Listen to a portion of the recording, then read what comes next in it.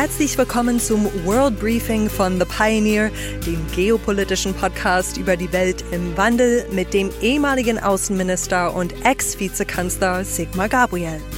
Wir haben uns diese Woche rund eine Dreiviertelstunde Zeit genommen, um bei einem World Briefing live auf der Pioneer One die größten geopolitischen Themen dieser Tage genauer unter die Lupe zu nehmen. Ich bin Ihre Moderatorin Chelsea Speaker. Los geht's!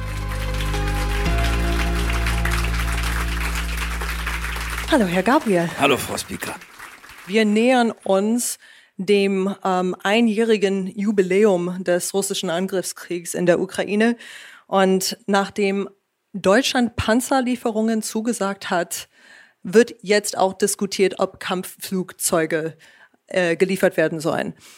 Jetzt meine Frage an Sie, wird das wieder wie bei den Panzern, dass man erstmal sagt, das ist eine rote Linie, die wir nicht überschreiten werden, dann diskutiert man ganz lange hin und her und dann wird doch geliefert letztendlich. Wird es bei den Kampfflugzeugen genauso sein? Vielleicht einen Schritt zurück, wenn man sich die Zeitungen anschaut und die Fernsehberichte vor der Entscheidung der Deutschen Kampfpanzer Leopard zu liefern, dann hatte man den Eindruck, ganz Europa will das machen, nur die Deutschen nicht. Wenn man jetzt hinschaut, wer wirklich was liefert, ist man überrascht, dass das kaum jemand macht und wir fast die Einzigen sind. Deswegen muss man, glaube ich, immer ein bisschen aufpassen. Die Debatten in den Medien spiegeln nicht immer sozusagen die Realität wider. Ich staune ja sowieso, wie viel Hobbygeneräle es inzwischen gibt. Ungefähr so viel, wie wir vorher Hobby-Virologen hatten. Und deswegen, was ich weiß, ich bin kein Militärexperte und maße mir auch nicht an, das darstellen zu wollen, aber was ich weiß ist, dass der Einsatz von Panzern in der Regel im sogenannten verbundenen Kampf der Waffensysteme stattfindet. Das heißt, sie brauchen Infanterie, sie brauchen Luftüberlegenheit, sonst wird ihnen der Panzer nämlich aus der Luft zerstört. Sie brauchen dafür Hubschrauber. Also der Panzer alleine ist es nicht. Und jetzt wird es die Debatte geben, beinhaltet eine solche Ausrüstung der ukrainischen Armee die Gefahr, dass es der ukrainischen Armee gelingen könnte, den Krieg auf russisches Territorium auszuweiten. Das ist etwas, was die NATO nicht will, was auch die Amerikaner nicht wollen, was die Ukraine im Zweifel will, was ich auch verstehe. Und die Frage ist, zählt die Krim eigentlich für uns zu russischem Territorium? Für Russland in jedem Fall. Und überschreiten wir damit diese unsichtbare rote Linie, die sehr wohl die NATO einhält, wie die Russen, nämlich dass sie nicht unmittelbar in den Krieg kommen wollen. Das wird jetzt wieder sozusagen, das ist immer der Hintergrund, warum das so lange debattiert wird. Und ich persönlich, mir ist es lieber, die beraten darüber etwas intensiver, als dass sie aus der Hüfte mal die nächste Entscheidung treffen. Ich glaube, dass es bei den Flugzeugen vermutlich ohnehin nicht um Deutschland geht. Unsere fliegen ja nicht oder sind auch ein bisschen alt. Und ich vermute, andere werden bereit sein, das zu tun. Aber Achtung, wir nähern uns dem Punkt, an dem mit Waffensystemen russisches Territorium erreicht werden kann. Und bislang war die Position der NATO, das wollen wir nicht. Wir wollen, dass die Ukraine ihr Territorium befreien kann. Aber wir wollen den Krieg nicht nach Russland tragen, weil es dann ein Krieg wird, der sich sehr schnell ganz großen Eskalationsstufen. Das ist wahrscheinlich, vermute ich, die Diskussion, die auch jetzt wieder stattfindet. Und ehrlich gesagt, lieber ein bisschen länger drüber nachdenken. Ich fand es auch gut, dass Scholz die Amerikaner sozusagen so weit gebracht hat, bei den Panzerlieferungen mitzumachen und nicht alleine loszumarschieren. Hier sind ja immer alle ganz schnell dabei und sagen, die Deutschen sollen das mal alles alleine machen. Obwohl die Abrams-Kampffahrzeuge, die kommen erst in einem Jahr, glaube ich, habe ich gehört. Ja, aber die politische Entscheidung, wir beteiligen uns daran, zeigt, es ist sozusagen keine deutsche Entscheidung. Das, glaube ich, ist gegenüber Russland wichtig, aber es ist auch wichtig, sagen wir, die Amerikaner in der Verantwortung zu halten.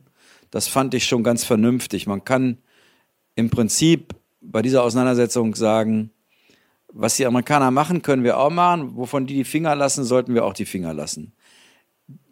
Deutschland, bei aller Wertschätzung für mein Heimatland, wir haben nicht die Fähigkeiten, weder von Geheimdiensten, Aufklärung, Intelligence, militärischen Kapazitäten, die die Vereinigten Staaten hat. Und deswegen finde ich manchmal diesen Ruf, die Deutschen sollen doch endlich die Führung übernehmen, also nicht aus Feigheit, sondern im wohlverstandenen Interesse, was wir können und was wir zumindest mal noch nicht können, würde ich dazu raten, die Führung da zu lassen, wo sie ist, nämlich bei den USA. Der ukrainische Präsident Zelensky war dieser Tage in London, in Paris und dann in Brüssel unterwegs zu Besuch, nicht aber in Berlin. Wie sollte Olaf Scholz das verstehen?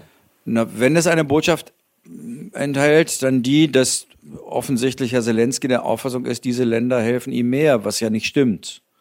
Angesichts der Stückzahlen und der Finanzhilfen ist die Hilfe Deutschlands deutlich größer. Aber er gehört eben, das ist ja von Anfang an auch die Position seines früheren Botschafters gewesen, jemand, der mit der Rolle Deutschlands außerordentlich kritisch umgegangen ist. Das ist sein gutes Recht. Er ist im Krieg und hat andere Vorstellungen, als das möglicherweise in Teilen der NATO der Fall ist. Ich würde sagen, es ist keine kluge Entscheidung, hier nicht herzukommen.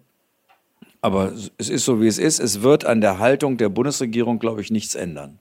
Es gibt aber Menschen, die versuchen, die Haltung der Bundesregierung zu ändern. Allen voran jetzt Sarah Wagenknecht und Ali Schwarzer, die jetzt einen Aufruf initiiert haben mit dem Titel Manifest für Frieden. Und die versuchen, Olaf Scholz dazu zu bewegen, Friedensverhandlungen voranzutreiben und keine Waffen mehr zu liefern an die Ukraine mit dem Argument, wir schlittern einfach in den Atomkrieg rein.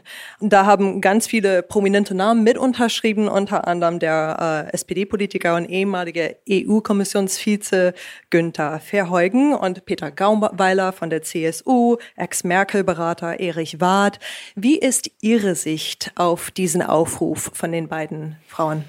Ich bin gefragt worden, ob ich einen solchen Aufruf unterschreiben würde. Ich habe dann geantwortet und habe auf mein Antwortschreiben keine Antwort mehr bekommen. Ich habe die Initiatoren oder die mich da gefragt haben, den zwei Fragen gestellt. Die erste Frage ist, welches Argument gibt es eigentlich dafür, dass für den Fall einer geringer werdenden militärischen Unterstützung Russland erklärt, jetzt mache ich Friedensgespräche?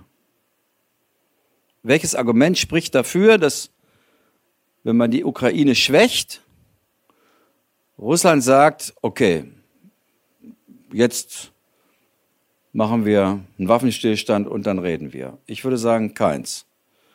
Sondern es spricht viel dafür, dass das eine russische Offensive erleichtert.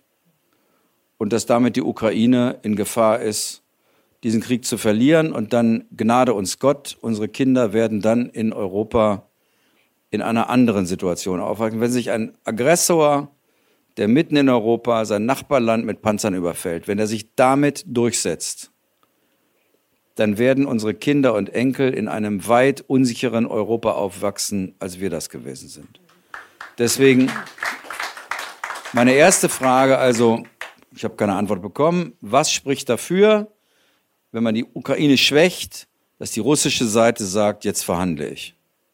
Meine zweite Frage war, was glauben Sie passiert, wenn Deutschland zum ersten Mal nach 1945 wieder einen Sonderweg geht? Das ist ja ein Appell, der richtet sich an die deutsche Bundesregierung. Also wenn die Deutschen zum ersten Mal nach 1945 sagen, wir wissen es besser und wir scheiden aus der Einigkeit der Europäischen Union, auch der NATO, aber noch viel wichtiger der Europäischen Union.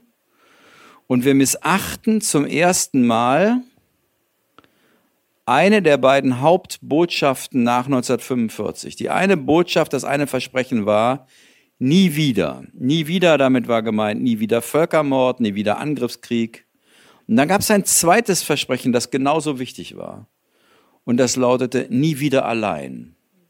Es war die historische Erfahrung, dass Kriege in Europa viel damit oder meistens damit zu tun hatten, dass das Zentrum, wir Deutschen, sozusagen unsere eigenen Wege gegangen sind und mit der Peripherie in militärische Konflikte geraten sind. Und wir wollten nie wieder Entscheidungen treffen, die Deutschland ohne Rücksicht auf seine Nachbarn trifft. Wenn wir das machen würden, was die Autoren wollen, dann werden viele in Europa über Deutschland eine Verunsicherung spüren, die wir dachten, nach 1945 endlich beseitigt zu haben. Die Osteuropäer würden dramatisch uns sozusagen abhanden kommen. Sie würden uns als Gefahr ansehen. Die gesamte europäische Einigung würde zerbrechen und wir würden Herrn Putin einen Riesengefallen tun. Aber noch viel wichtiger, das Image dieses Landes wäre, Deutschland ist wieder ein unsicherer Kantonist. Und deswegen finde ich einen Appell an die deutsche Bundesregierung zu richten. Mach du es mal anders als alle anderen und mach das im Alleingang. Das ist wirklich eine völlig unhistorische und, wie ich glaube, gegenüber Europa unverantwortliche Position, die Europa an den Rand des Auseinanderbrechens führen wird.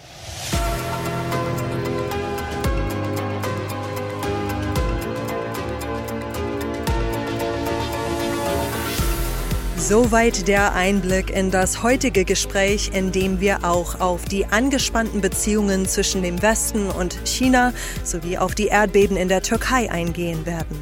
Die komplette Folge hören Sie als Teil unserer Pioneer-Familie. Kommen Sie mit an Bord. Wir bieten werbefreien Qualitätsjournalismus, der weit über diesen Podcast hier hinausgeht. Alle Informationen dazu finden Sie auf thepioneer.de oder Sie laden sich unserer Podcast-App runter und werden Podcast-Pioneer. Ich hoffe, wir hören uns bald in aller Ausführlichkeit wieder. Ihre Chelsea Speaker.